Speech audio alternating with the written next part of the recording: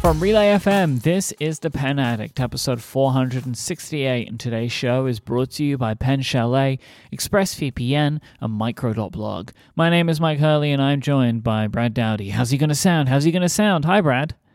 Hello, Mike Hurley. How are you today? Oh, wow, look at that. The deep, rich, dulcet tones of your microphone.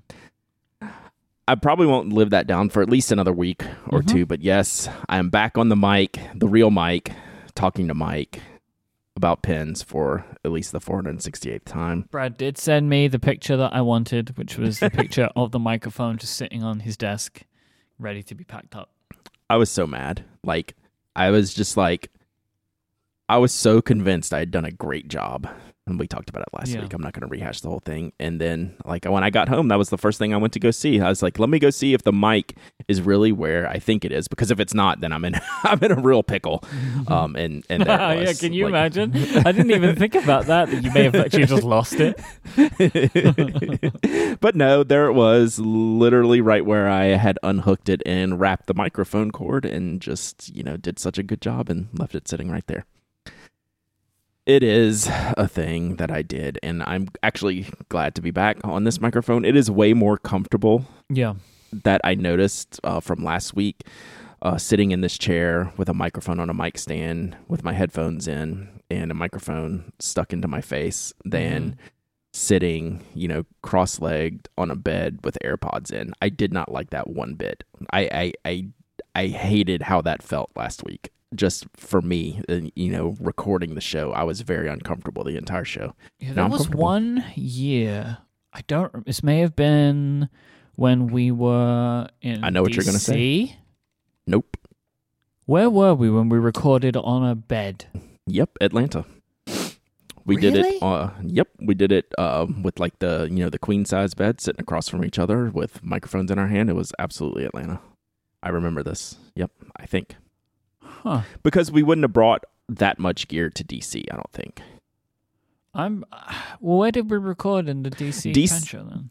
DC, I found a bullet casing under my bed. That was cool. That was very cool. Yeah, that's what they call that.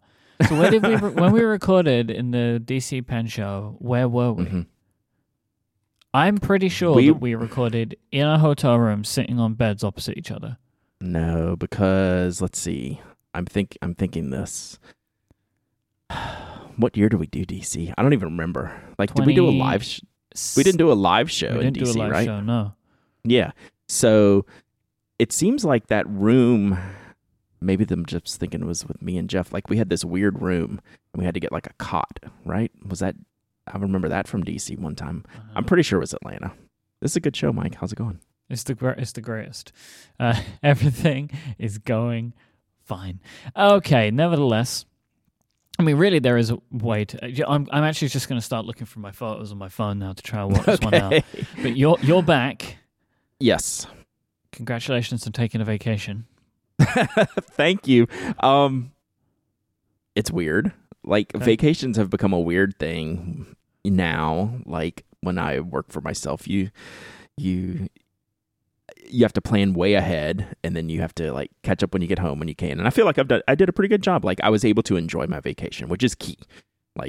Anytime anyone goes on vacation, you want to be able to escape, and I did a good job. But it got me thinking when I got back, as I normally do. I think weird things about stationery. That's why we're here. I found an image. August 2017 of me editing the show, sitting on a bed with two microphones that were also on a bed. We recorded the DC Pen show, sitting on beds opposite each other. We should have bet something, because I would have gladly taken the L on that. I was pretty sure it was Atlanta. Yep, good job. How did you find those pictures? I don't have that type of management or efficiency. August 2017, and it came up. Seems like you're a computer guy who does these things for a living. Nerd. Big nerd. So I'm a nerd about stationery, and being that way that I am, I overpacked for a time period and a use case where I wouldn't use a fraction of what I brought, right? I think we're probably all guilty of that from a stationery perspective, especially a lot of people going to pen shows tend to bring more stuff to pen shows than they really think they would use at the time of the pen show. And that's what happened on this vacation. So, I probably had a dozen pens and pencils and several notebooks. Part of it was because I wanted to show my sister and my niece, who are really into this stuff, some of the things that I'm into, and some of the spoke stuff that they haven't gotten to see in person and things like that. So I overpacked, but I didn't really use anything while I was on the trip, right? When I journal, I don't tend to do, vacation day 1. It was a beautiful day at the lake, and I got bit by a mosquito and the fish were jumping and, that kind of stuff, right? That's not my journaling style. So I didn't really use anything. But when I got back, it's just like I wanted to do like Scrooge McDuck jumping into the gold pile of all of the stationery stuff I had laying on my desk. I'm like, oh, yeah, here's this notebook. And, oh, look at this pen. And I'm grabbing all this. Oh, I haven't used this one in a couple of weeks. Yeah, I'm in. It was this weird feeling. And it was a good feeling. Like, I was like, gosh, it is just weird that I spent probably more time thinking about what I was packing stationery-wise for this trip than actually using stationery during the trip. And then when I got back, I was like, give me all the pens and give me all the pencils and check out this paper. And, oh, I haven't used this pen in a couple of weeks. Let's see if it'll still write. I was excited. So that was cool. Like, I really, really like that. So any other trip, aside from this one where I'm actually packing things to show other people, I would pack very, very little stationery, like singular notebook, and then probably no more than 3 pens, like a Sinclair full of goods, right? Which, not Co-Sinclair, it's a 3-pen slot, then like a notebook slot, which can hold like a pocket-sized notebook and index cards. That's it. I am good because I don't need my journal. I don't need my planner, all of these things. But when I got home, all that stuff was here, and I started just tearing it up, man. I was into it, like, let me get this planner going, let me get this journal going, all these things. So it was a weird feeling. So, and I guess it was good in retrospect that, like, I just took a break from that stuff that made me, enjoy it more when I came back. So it was fun. I greatly appreciate, though, how much you continue to love this stuff. Like, I think at a certain point, like, I know some people that are like this, like, you end up building part of your personality around a certain thing, and then over time you kind of might be a little bit stuck in that thing, and then you don't come to resent it, but you just don't love it the same, That's definitely not the case for you. It doesn't feel like that anyway.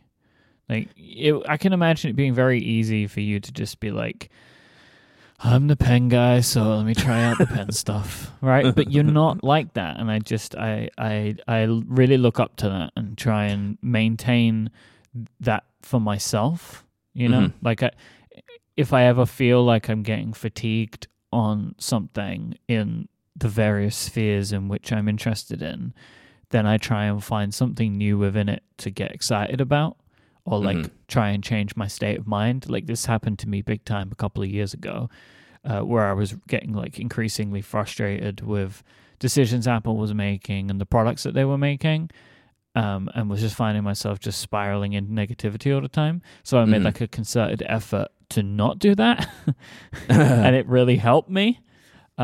So yeah, I find it fascinating, and it's one of the reasons that I enjoy working with you. Yeah, I appreciate that, and it's not fake or phony. Like, it comes naturally to me. Like, I feel like I'm just built for doing this. Like, this is what I do, and I don't. Obviously, I wouldn't be, if I wasn't doing it, I wouldn't be doing all of this, right? But I would still just be totally knee deep in stationery, and I've said it before. Like, I can't not do this.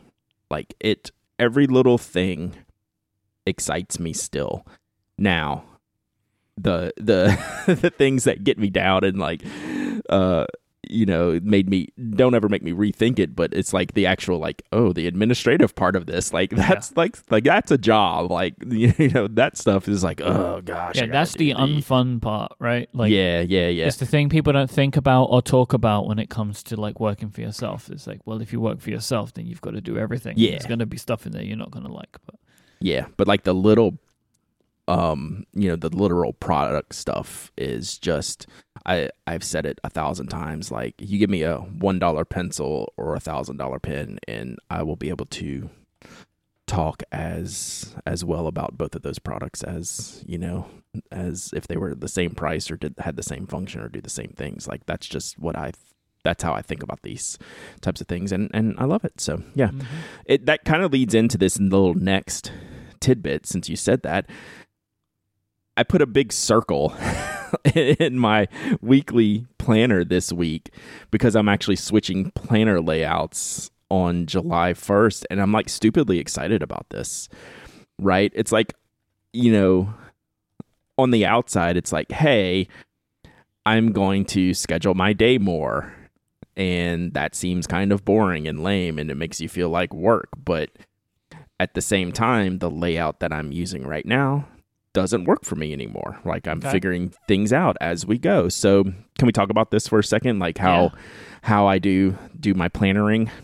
Yeah. So we've talked about for years kind of how different products we've used. Like, I've tried and failed at like the Hobonichi Techo, right? It's like the single page per day, but just like an open page, right? July 30th, blank page, go. Right? Like, that doesn't work for me, right? I can't just like, okay, I don't know what to do here. And now there's also a rule that like every day there's a page for this, and I don't know what to do here. So I found years ago that Midori / Now Travelers had this layout where they took a single page and broke it into 7 days. I was like, oh, okay. Like, you mean I can take this singular page, have 7 days on it, and I can jot down the tasks that need to get done on these days. Cool. Like, that's a layout for me. And then I went into the William Hanna Planadum and have that layout, same layout, 7 days on the left-hand side of the page, blank page on the right-hand side of the page. Yeah, and the 7 days are like broken down into like horizontal rows. So you have each day, and it's got, I don't know, say 5 centimeters or something. I don't know, maybe a bit less. Yeah, but so let's say like 8 lines. Yeah, 8 lines. Okay, or 7 or 8 lines, whatever it is. I don't even know. And we'll put a link in the show notes so y'all can see what I'm talking about. But yeah, like 5 centimeters. So like Monday, horizontal across, and then I can put in these little tasks in this day. And a few months ago, I felt like this wasn't doing my workday justice. Okay, so what was happening was, when you lay it out like this, what I discovered is when I lay out my planner like this with just like a task and a checkbox, that I'm saying every task is equal. It could be time, it could be effort, it could be, amount of work, whatever. But like every checkbox is equivalent in this layout. So it was only ever getting like the basic tasks. Like, well, it's like I need to answer, for example, I've been on vacation for about a week and kind of ignored my email. So I need to set some time to work on email. Like, that's part of my job. I need to spend an hour or two going through the 4 email accounts that I have to make sure I'm caught up on everything. Well, that, checkbox would be equivalent to the podcast prep checkbox, which happens every week where we have to I have to spend some time like putting together the show notes, and that would be equivalent to the shipping. Well, how many orders do I have for shipping? Do I need 2 hours today, or do I need 4 hours today? So this layout was falling short, and it's been like, I've been on this layout for years now. It's my favorite because I could have these tasks, and then I could have an open space for notes. And what I realized recently, and I've been sharing a bunch of this on Twitch and kind of working through what I need, is I'm going to switch into a page per day layout. And on the left-hand side of the page, say 1/3 of the page, it's going to have basically a 24-hour schedule. I guess it's probably less than that. I don't even know. Yeah, it's like 6 a.m. to midnight, right? I don't need that whole thing, but that's what fits efficiently on the page, and that's more than enough for me. A 24-hour schedule makes no sense. Yeah. Nobody needs that. Yeah, like I'm good at 2 a.m. It says Yeah. sleep. Yeah. Yeah, that's what goes there, sleep. So, yeah, so what I'll be able to do now is to have a singular day go, oh, email, I should do that from 8:30 to 10. And then podcast prep should go from 10 to 11, or, stream should go from 2 to 4, whatever these times are, and not have all these equally weighted checkboxes. This is me overthinking the whole thing, right? And I've also been taking more notes on the extra page. So I've been running out of space on the 7-day per week in the single blank page. I'd be filling up that page of notes on the blank side. So now I have like 2/3 of the page to explore notes. Like I could be taking, like today as I go, a lot of times as I work, this is also why I'm switching to this mic, I'll be working on whatever task. And my brain is wired such a way is that triggers 2 more tasks that I need to write down. And I never do.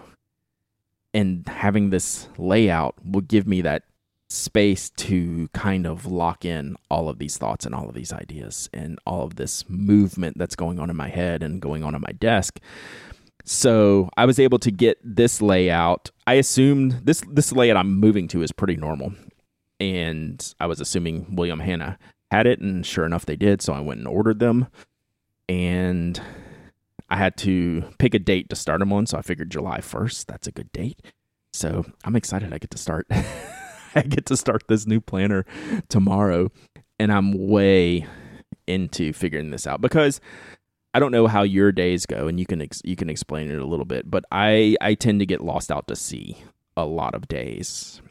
I'm efficient right up to the point to where I'm not, and then I start paddling out, and I can't get back into the workflow again a lot of times, and this is going to help me with that. So I'll be able to lay out my day each day, or even partially the day before, like, because some things are fixed on the time schedule, so I'll be able to go ahead of time a little bit. But yeah, this is an effort to keep me swimming along the right path. A lot of ocean metaphors here, Mike.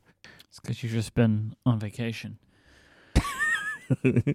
I have a lot of questions and thoughts about this.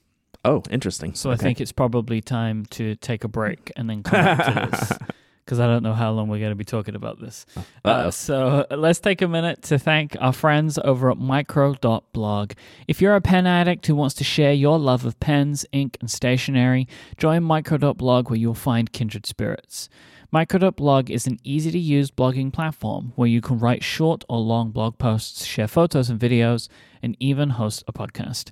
What I really like about Micro.blog is it is something modern from a different time of publishing on the web.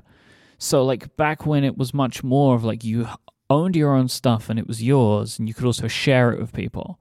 So we talk about it as a blog here, but it's also a social network.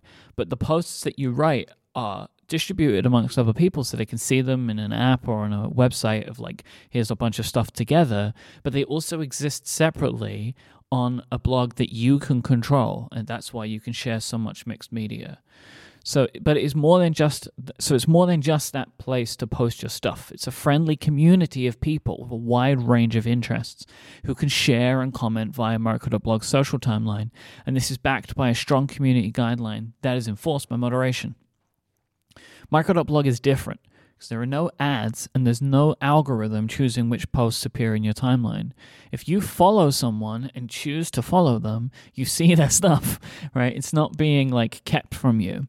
If you've always wanted to share your love of pens, or anything, honestly, but have felt lost or discouraged by bigger social media sites, check out Micro.blog and meet fellow enthusiasts and the rest of the community who share things that they are interested in and things that they love. Micro.blog hosting starts at $5 a month. You can use your own domain name, and you can even cross-post this content to Twitter, Tumblr, and Mastodon if you want it to reach other audiences. You can use your own domain name. Your posts reside on a blog that you control, and you can use Micro.blog via your Mac, iOS, Android, and the web as well. So basically everywhere. If you're ready to try a different blogging and social media experience, head to micro.blog/penaddict, where you'll be able to sign up for free and try all of the features of micro.blog for 2 months. Micro.blog have doubled the trial period for all Pen Addict listeners. Go to micro.blog/penaddict for a 2-month free trial. And thanks to micro.blog for the support of the show. So I'm literally just getting into micro.blog. When they decided to sponsor last week, I told you about like my background with them, and then I was waiting until vacation ended, and I kind of got back in my flow. I'm gonna start using this a bunch, and one of the coolest things, Mike, is if you go onto their Discover page and you click, it says some recent posts from the community. It's a lot of emoji-based links, which is pretty cool. So you go to that little Discover link, you hit pen and ink, and there's all kinds of people writing here. And they just created that recently in advance of, we were talking about it last time. So you can go you can select from the little drop down, you can select pens, and you can see all types of fountain pen and pen related content. It's awesome. Yep. So I'm going to be leaning into this a little more going forward. So yeah, it's very, very cool. So I posted my planner, my circle excitement day picture on micro.blog, Mike. Thursday, July 1st is circled, and I'm excited because it's a new day. Okay, so I'm not about to tell you you're in trouble, right? And then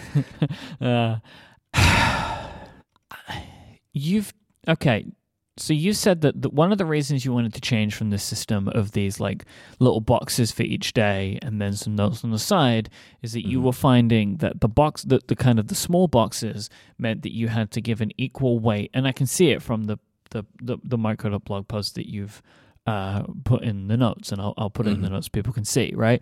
It's just they're smaller. You can maybe fit 5 tasks and you can put a box around each of them unless you want to like start writing them next to each other or something. And you were saying that you were concerned that it gave equal weight into everything. So what you want to be able to do is put them on a calendar so you can block out time, right? These are 2 different productivity systems fundamentally, right? You have gone from a task-based system to a time calendar-based system.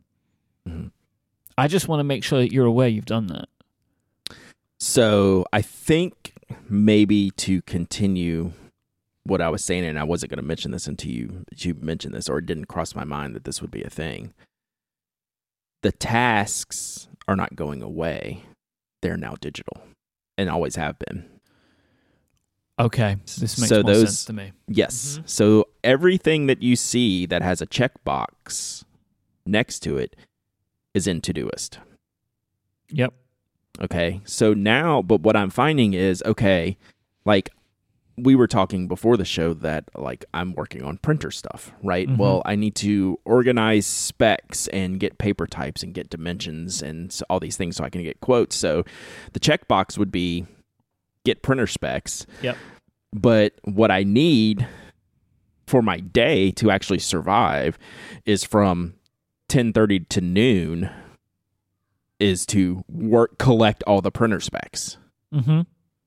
So both of those things will actually be working in conjunction. I'm just taking the task list. I think this is a smarter way of doing what you were doing, because this was always the thing that we would talk about, is that you had all of your tasks in Todoist and then you'd write them out in the planner and then you check them off in the planner and then go check them off in Todoist. And that always felt a little bit redundant to me, and but like I understood it, because it's like, well, you just want to use your pen and paper products, right? But you also don't want to forget think anything. about it. You want to think about it, like you don't want it to be stuck behind a screen when you're not looking at the screen for a couple hours, and it's just like a duplicative. I see that it's a little bit extra, but like it's the way I think about it, right? Like, but if I write it down, it's real. Yeah, but I think having these 2 systems makes a lot of sense, because now you have the tasks, but you don't have a plan for the day for them. They're just a set of tasks.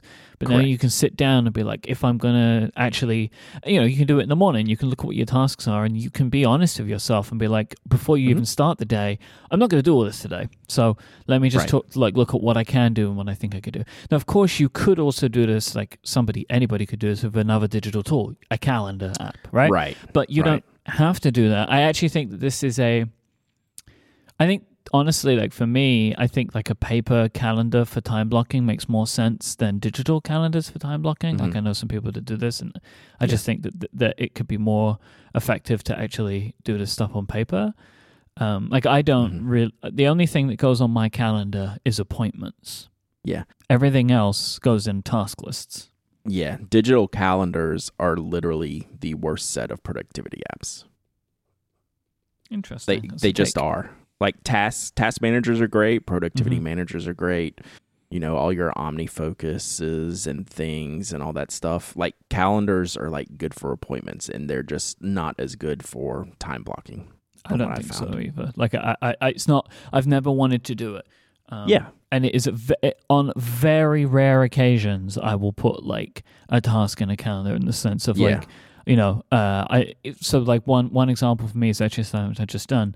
I know I have a big edit coming up in a couple of weeks, and it's at a time when I have a lot of other things going on, so I just blocked that time out in the calendar, so I remembered, don't put anything else in here. But honestly, I never do this. This was like a standout thing for me that I did do it, because for me, it's a task, right? But anyway, I really like this. I think that what you're moving to here, at least it makes more sense to me, because it doesn't really feel like you're just duplicating the same stuff from one place to another and then having to reconcile it back again. Yeah, and I see what you're saying, like about that, and why that didn't make a lot of sense for like how I was doing it. And it turns out like I've broken that system, right? That system no longer works because the way I work, I've discovered that doesn't work for me anymore. It's broken. So I'm gonna do this, even though I've kind of always done this type of thing. Like me rolling into this is not gonna be like a sea change type of situation. It's just gonna be a little bit more organized, and that's what I need. I'm not going like full productivity guru here. Like that's something that would force me to lose all of my hair. But I'm doing things that are just gonna help me get through the day better and be happy at the end of the day. Going to change like the physical size of the planner? I mean, because you were going before with like 7 days over 2 pages, and now it's a page per day. So fun thing, Mike, about Discbound systems is you can add and remove pages as you go. Yep. So I put in originally, starting Thursday, I think I put in a month. Okay. And I think I could probably fit in 2 months in this planner cover without overrunning it. Do you have anything else in the planner? I don't remember anymore. Yeah, blank sheets. Like I have 2 sections of blank sheets. One is kind of like a business section, and that's all like William Hanna planner sheets, just like a dot grid sheet. And then the back section are A5 Moorman Croquis pages that I've hole punched. And I just got some Kokuyo printer paper that you can get in bulk. Like it's nice, it's good fountain pen friendly paper, and it comes in like a 500 sheet like ream of paper, and it's A5 sized right out the gate, so I just have to hole punch it. So I'll be switching that out with like the Croquis and that, because I like to have those papers in the back just to play with. And then I have like the middle section. The middle section actually might go away now that I have more singular page notes in here, but like what I'll take the middle section for is, say, like I was alluding to the printer stuff before, is I'll just kind of collect all my notes there. Like, okay, I need to get, paper type, paper size, print files, like just kind of make a list of, hey, printer job, whatever I'm going to call it here. And then that would go on like this bigger note page in the middle of the book. That way I don't have to go hunt it down page by page in the calendar area of the book, if you will. It's funny, I've never seen this thing. We've been using it for so long now, and I've never actually been able to see it. Yep. I keep using it, and it's good because I'm just making it more and more work for me, right? Like, you start with a certain thing, and You figure it out. Like, this works, this doesn't work. And with this type of notebook, it's not like a singular bound notebook like a Hobonichi was like, well, 2 months in, it doesn't work. What do I do now? Well, this one, I can kind of change as I go, right? I was like, oh, I want to try something else because I think it's going to work better for me.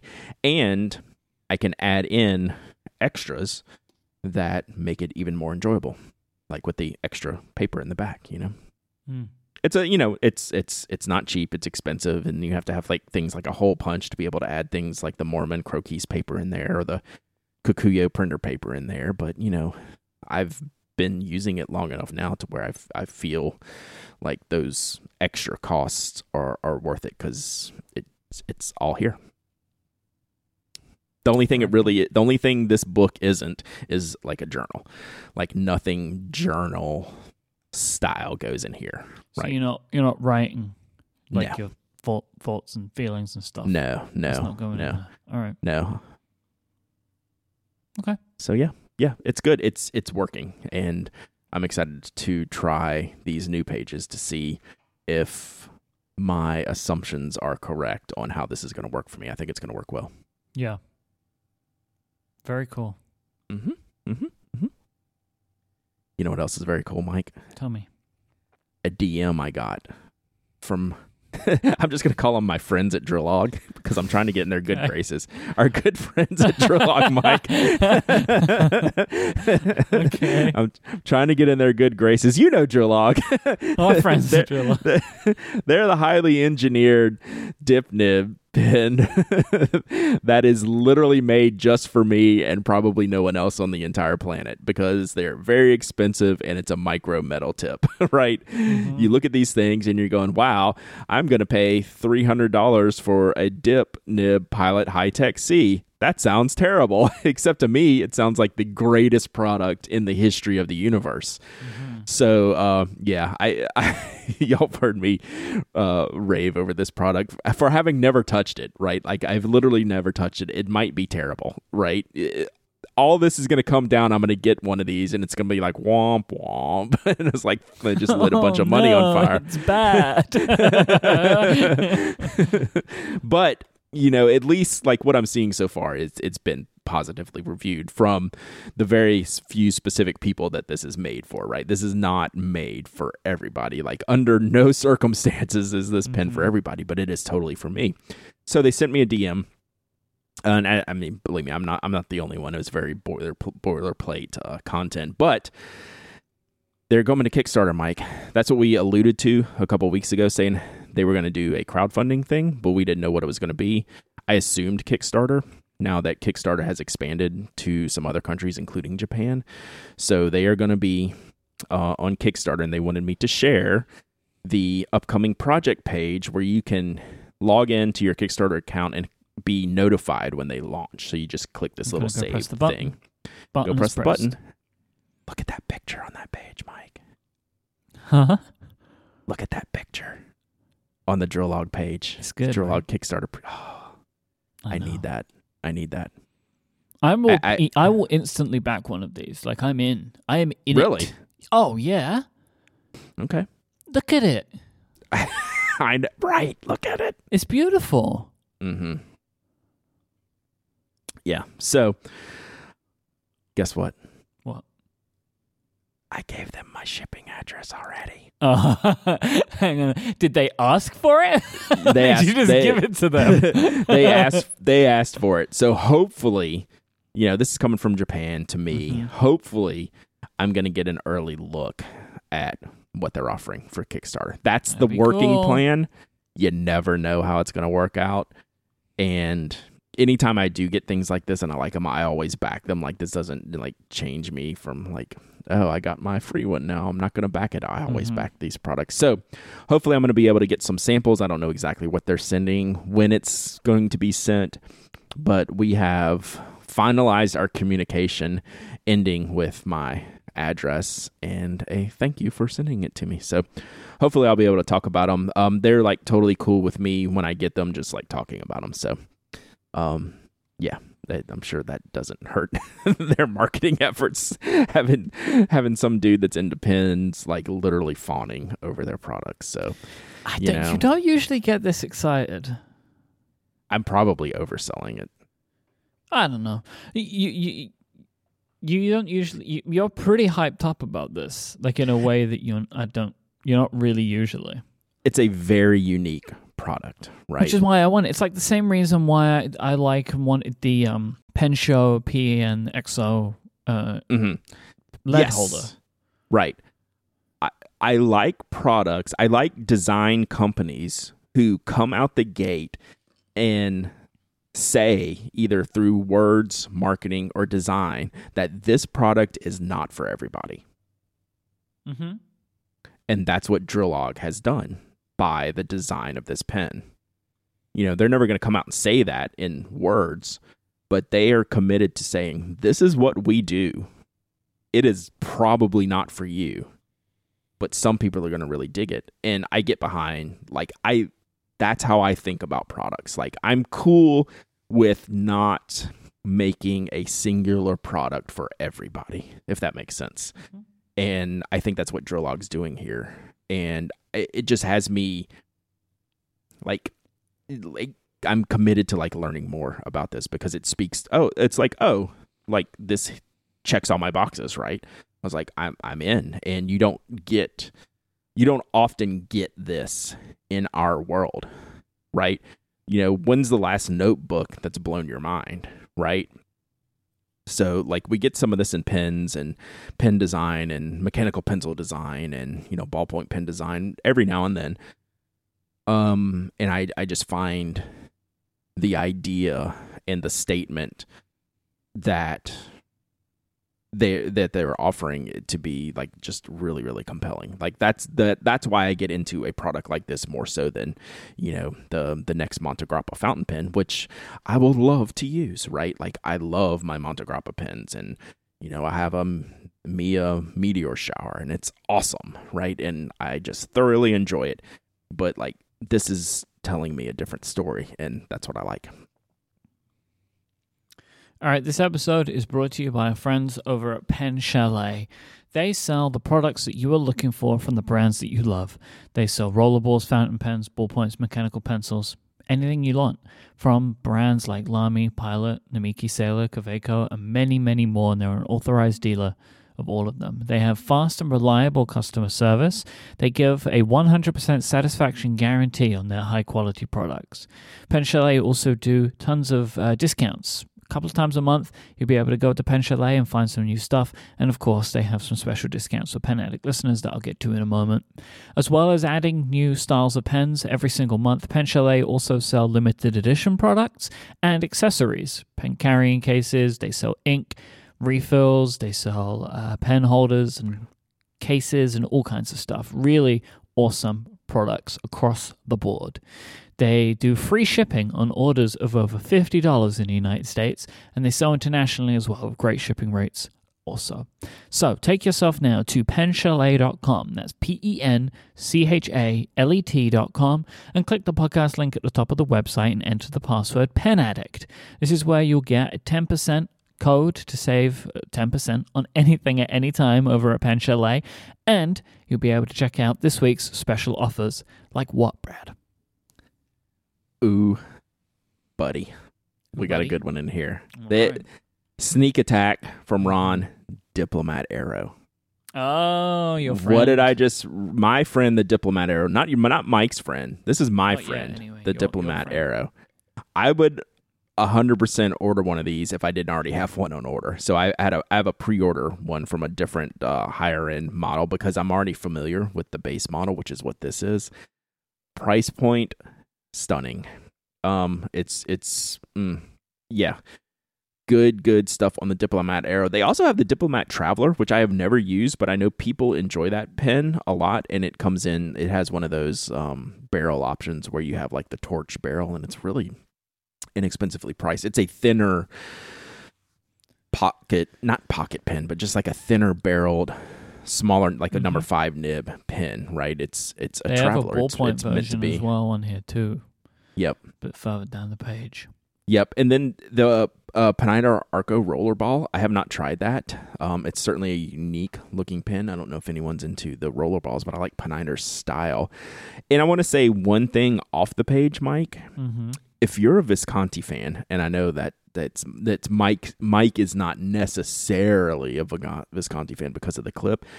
I don't know what's gotten in the water at Visconti, but they are going full bore right now. I've seen so many new Visconti releases. So if you're a Visconti fan, they have a bunch of new Van Gogh style pens. They have like new, I don't know, some of their bigger models, the Opera Master, all kinds of new materials, all kinds of new colors.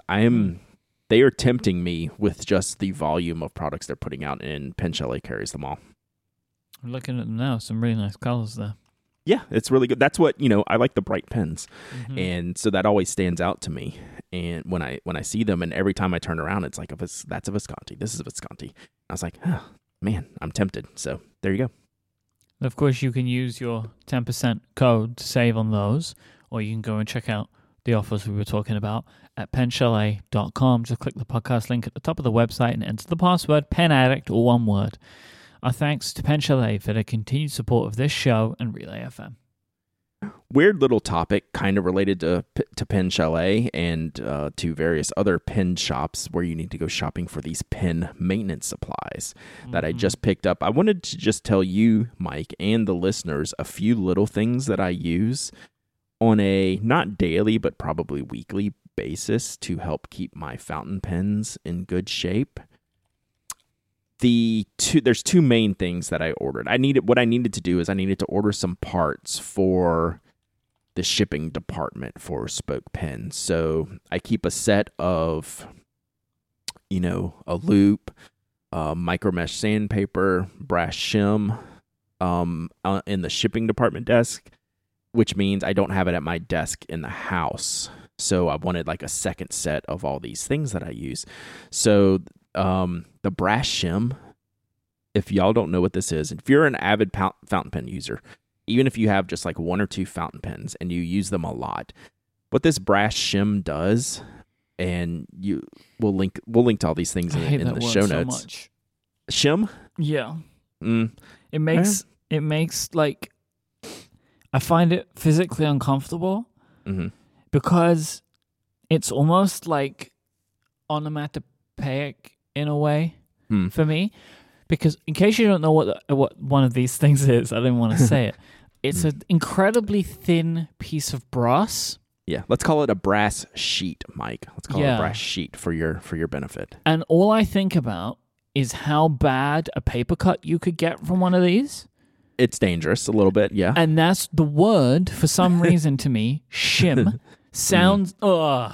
That sounds like a under your fingernail torture. That's exactly what I'm thinking about. So let's call it a brass sheet. I just wanted to clear that up for you. Thank you. Dangerous, these things. But what this thing does, Mike, and you would get benefit out of this.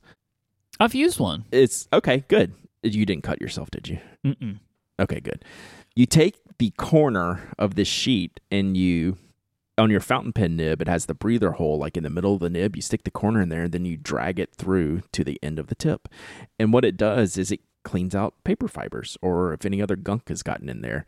It's not something you need to do every time you write, but like if you're using a pen a lot, especially on poor paper that might actually get more fibers in, like if you're at work and you're stuck using the copy paper, but you really would like to use your fountain pens on that, you're going to find it at some point writing worse. And you're like, why is that? And well, it's because that has this little gunk in there that you can't really see. That's what the shim does. It gets it out. I love that. That's probably my most used thing. My second most used thing is 12,000 grit micro mesh. So it's a little foam backed sandpaper board. It's such a fine grit, Mike, it feels like suede. Right? It doesn't feel like sandpaper because you don't want to damage your nibs. You're not buying these products to like modify your nibs. But if you have a little, I don't know, lack of smoothness on your nib, like you feel a little tipping in the wrong place and, the nib is actually, in good shape. It's not, misaligned or crooked or something weird like that. You put a couple little drops of water on here on the micro mesh pad and just draw some lines and you just kind of work through. I was learning yesterday, I would do figure eights and infinity symbols and everyone's saying that's really not the best way to do it. Just draw straight lines in every directions. up, down, sideways, angles, all that, or write your name. Do the motions you normally make with your pen, and you just do it really lightly and just a few times, and it will kind of like knock the edge off, if you will, on the smoothness of the fountain pen nib. So it's really, really great. And the last thing, I do use a loop. You don't necessarily need a loop, but if you really get into this, it's hard, especially the older you get, like me, Mike, to see the nibs and the nib shape if you have a real problem. A loop is like a tiny little magnifying glass, right? Yep. It's a tiny little magnifying glass, like a single lens thing, and you can lock in on the nib and see if it's misaligned, and that just gives you some ideas. And if you're new to this and are trying to figure out, oh, my nibs do look misaligned, this left one is up high and this right one is down low, what do I do? Well, a listener in the Twitch chat, Alan, sent me Richard Bender's nib smoothing workshop notes, and we'll put the link to that in the show notes today, and you can read that. It's only like 10 pages long. It's from a class that he offers at various pen shows, which when we go back to pen shows, we'll see all the classes scheduled for the week, and that's one you can go to. And it's very valuable if you are into fountain pens at all. Like, you don't have to be like someone hardcore into this to learn how the basics of making your writing experience better. And that's what these tools are that I use. I keep them at my desk, and whenever I feel something weird, that's all I need to kind of make my writing experience better. And this document is a good little mini class on that. Like I said, it's only 10 pages long with images in it, and it kind of gives you the basics. So it's really cool. Very nice. I'll put a link to this in the show notes. Yep. So like I said, again, these are like the things I keep at my desk and are used probably weekly. It's not a daily thing, but you pick something up and you say, oh, this is a little bit weird. This is all you need to kind of clear that up. But this is one of those things, though, if you're going to start doing this, you've never done it before, always do less yes. than you think you might want to, because you can always continue working. You can't reverse. Yes, you can get in trouble if you are overly aggressive with some of the stuff. Mm-hmm. All right, you want to hit some Ask TPA? Yes, I definitely do. This first one comes from My Pen Needs Ink. I have caught the landscape writing pad bug with the PanoBook. Can Mike tell us how he makes his notes in this landscape format?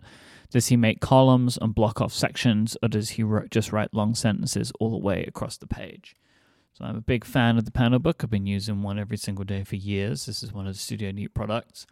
For me, I use the PanoBook in two different ways depending on what I'm doing. So if I'm just using it to make notes of some description, maybe I'm on a call, like a meeting call or whatever, then I will just write left to right across the whole page. When I'm making notes for podcasts, the PanoBook has these very faint markings to help you make columns on the paper. They can be used for a few different reasons. It's very smart design by Tom and Dan. And I take these markings and I kind of draw over them with the pen that I'm using, so they're more prominent. They're not prominent enough for me when I actually want to pay attention to them. So I kind of will make 3 columns, and I just write all of the timestamps for each show that I'm recording, like all the stuff I want to go back and edit. I just write them in the columns. That's how I do that. So. I love landscape format. Mm-hmm. Like, everything could be in landscape format as far as I'm concerned. I mean, there's some issues. Like, I couldn't really have my William Hanna Plana in landscape with the discs in the middle because I use both sides of the page, and I wouldn't want to be reaching over the discs to use the top page. But in general, I will use pocket notebooks in landscape. I will use regular bound notebooks in landscape all the time. I just think it's a cool layout. In the PanoBook, I've used it like Mike does. The one thing that Mike does that I will never do is write continuously from left to right the full length of the page. I'll if I'm gonna to use your example, Mike, if I was in a meeting, I would write half the page all the way down and then go up to the next, top half of the page. Like if you had a book open, right? Like, and you had the left and right side of the page filled.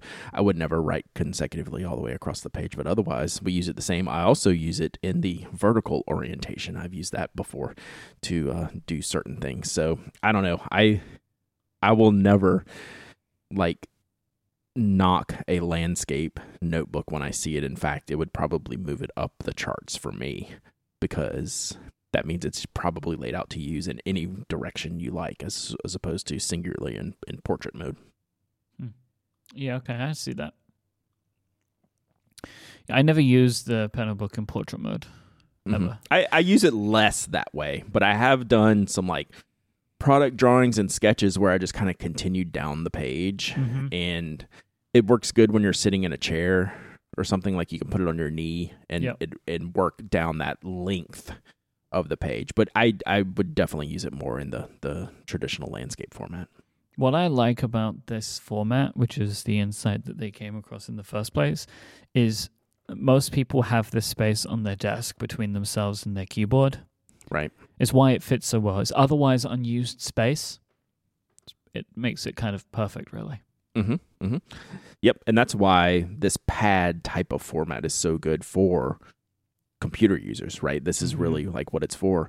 Another good way to use it in the vertical format too. Like if you're used to A5, you can start it like that in that vertical format. Then all of a sudden you end up with it below your keyboard. And you're like, oh, dang, that actually works pretty well too. All right, let's take a final break and we'll get some more AskTPA questions. This episode is brought to you by ExpressVPN. You may not have noticed this, but when you open an incognito window, there's a little note, and it tells you that your activity could still be visible to your employer, your school, your internet service provider. If you really want to stop people from seeing the sites that you visit for any reason, just use ExpressVPN. Think about all the times that you've used Wi-Fi, public Wi-Fi, a coffee shop, a hotel. Without ExpressVPN, every site that you visit could be logged by the admin of that network. And that could still be true when you're in incognito mode. Your home internet provider could also see and record your browsing data. And in the US, they're legally allowed to sell that data to advertisers. ExpressVPN is an app that encrypts all of your network data and reroutes it through a network of secure servers so that your private online activity stays just that, private. ExpressVPN works on all your devices and is super easy to use. The app just has one button. You tap that button and your browsing activity is secure from prying eyes. I love that ExpressVPN is available to me on all my devices, my Mac, my iPhone, my iPad. It's always there when I need it. When I'm connected to a Wi-Fi network that I don't trust for any reason, I just turn it on. It's fantastic. Everything works really smoothly. I can watch video. I just browse as normal. Perfectly fine. I love it. So, stop letting strangers invade your online privacy. Protect yourself today. Go to expressvpn.com/penaddict. That's expressvpn.com/penaddict. And when you go there, you'll get 3 extra months for free. expressvpn.com/penaddict. Go there now and learn more. Our thanks to ExpressVPN for their support of this show and Relay FM. All right. I'm excited for you to read this next one, Mike. Okay. All right, so this next question comes from Gustavo. Gustavo this is a longer question, so bear with me. There's something that has been gnawing at me, and I know that you guys like these kinds of questions. Clearly, Facts. Brad does. He said it already. I was trained to use the Palmer method through elementary school, but had to drop it for print writing in high school, so I ended up with a mix where I make my E's script-like, sometimes having a script-like E and a block-type E in the same word, but that's not the main issue here, I think. Brad, can we pause? Sure. What's the There's Palmer a lot method? to take in. It's a cursive handwriting method taught to students in the U.S. Basically, a book, and it says you make your letter shape this way, and this is how you connect your cursive. Your what do you call it? Joined writing. Joined up. It's basically because it teaches you how to do joined up writing and the right format, and like every letter has its own rules, and it's just like what you learn when you're like 8 years old in school. So Gustavo has basically found himself in a situation where sometimes the E's are script-like and sometimes they're block, and it seems like they can't control it. Eventually, from college into my professional life, I adapted 2 main changes to my writing style, which were 1, slashing all my zeros, even if I have to go back and do that, which I enjoy. 2, changing my Palmerish single-story A's into a double-story printed A. I quite like how a handwritten double-story A pops out, at least for me. Now, if you don't understand what that means, double stories, I've never heard it before like this. I am so into this STPA. I love Mike. this, the way that this is. I don't know if this is the actual way you write this kind of A, but so this is, you have like a simple A where it's kind of just like a C with a straight line, right? Yeah. Or you can have the one where it's like a C with a backwards R on top of it, right? So the A's got a little hat on. So that's the double story A. So that's the setup for the question. This isn't the question. This is just the setup. Yes. I'm actually still not even at the questions. I still fail to have a 100% consistent use of these changes while writing, making me feel a bit insincere as I write, making these changes that are still not entirely natural to me. So here are my questions. Have you or Mike ever changed your writing style in a similar manner? And is this a thing where practicing doing drills over and over is recommended? Where do I start, Mike? I'm so excited. Let's just start with the questions first. All right. And then we'll talk about the specifics that Gustavo's talking about. Have you or Mike ever changed your writing style in a similar manner? Yes, 100%. I have written entire blog posts that I don't even know if I could search for. Oh, I found it. So I have a blog post titled 4, just the number 4. And we'll put that in the show notes, where I discussed changing my handwriting from a closed top 4 to an open top 4. And how I did it. And how I did it, practice. It's literally as much as drilling the new shape into just like making it second nature, right? You have to change your muscle memory, because what happens a lot of time when you're writing is you're writing elementary and you're thinking about the word and how to spell it, not necessarily the letter shapes you're putting down. So you have this muscle memory that the E's and the L's and the M and the T, they all do this shape because it's automatic. Well, you have to break yourself. So like if Gustavo's saying I have a script E and a block E on the same word, elementary is a good word for that. It's got 3 E's in it. The first one might be script and the third one might be, the block style. What you have to do is I would just literally get a pad of paper and fill the entire thing up with the new shape that I wanted, right? And I would do that do that drill for a few times a day for a few minutes a day. And then it starts converting. You're still going to have a mix of letters for a little while. And then all of a sudden it just turns over into the new shape. So I think I've done a second post. So that one is called 4. Which one did I do? This was the second one I did. I think. I don't know. It seems like I've done another post on this before, changing a different letter, and I can't remember what it was. But when I do it, this is how I fix or change my letters, right? I figure out which one I don't like. Let's say Gustavo's A, which I liked your description, Mike. That was perfect. So I never write an A like a closed off script A where it looks like you said a C with a line down it. I never write that A. I write a block letter capital A mostly, and I do have in my arsenal when I want to write lowercase, I can write the double story A, as Gustavo puts it, which I think is a really cool looking A. It's just slower. And that's another tip, right? You have to slow down when you're trying to change these things, because that's what gets all of us in writing is our brains get ahead of our hands. So we don't realize it till it's too late that you've already made the wrong shaped A until you finished writing the A, right? That's what happens when you're thinking about changing these things. So you just have to continue to drill it, get a sheet of paper, do it for 5 minutes. Like, you don't have to sit there for an hour and drill it because it's not going to come automatically. Do it for 5 or 10 minutes. Start integrating it into your writing. Tomorrow, drill it again for 5 or 10 minutes. It's never taken me more than a few days to have like a, 95 to 99% success in changing a letter. My other tip is 1 letter at a time. or one number at a time. Don't try to change your A and your E at the same time. Get the muscle memory correct for one letter. When it just becomes the norm, then fix your next letter or your next number.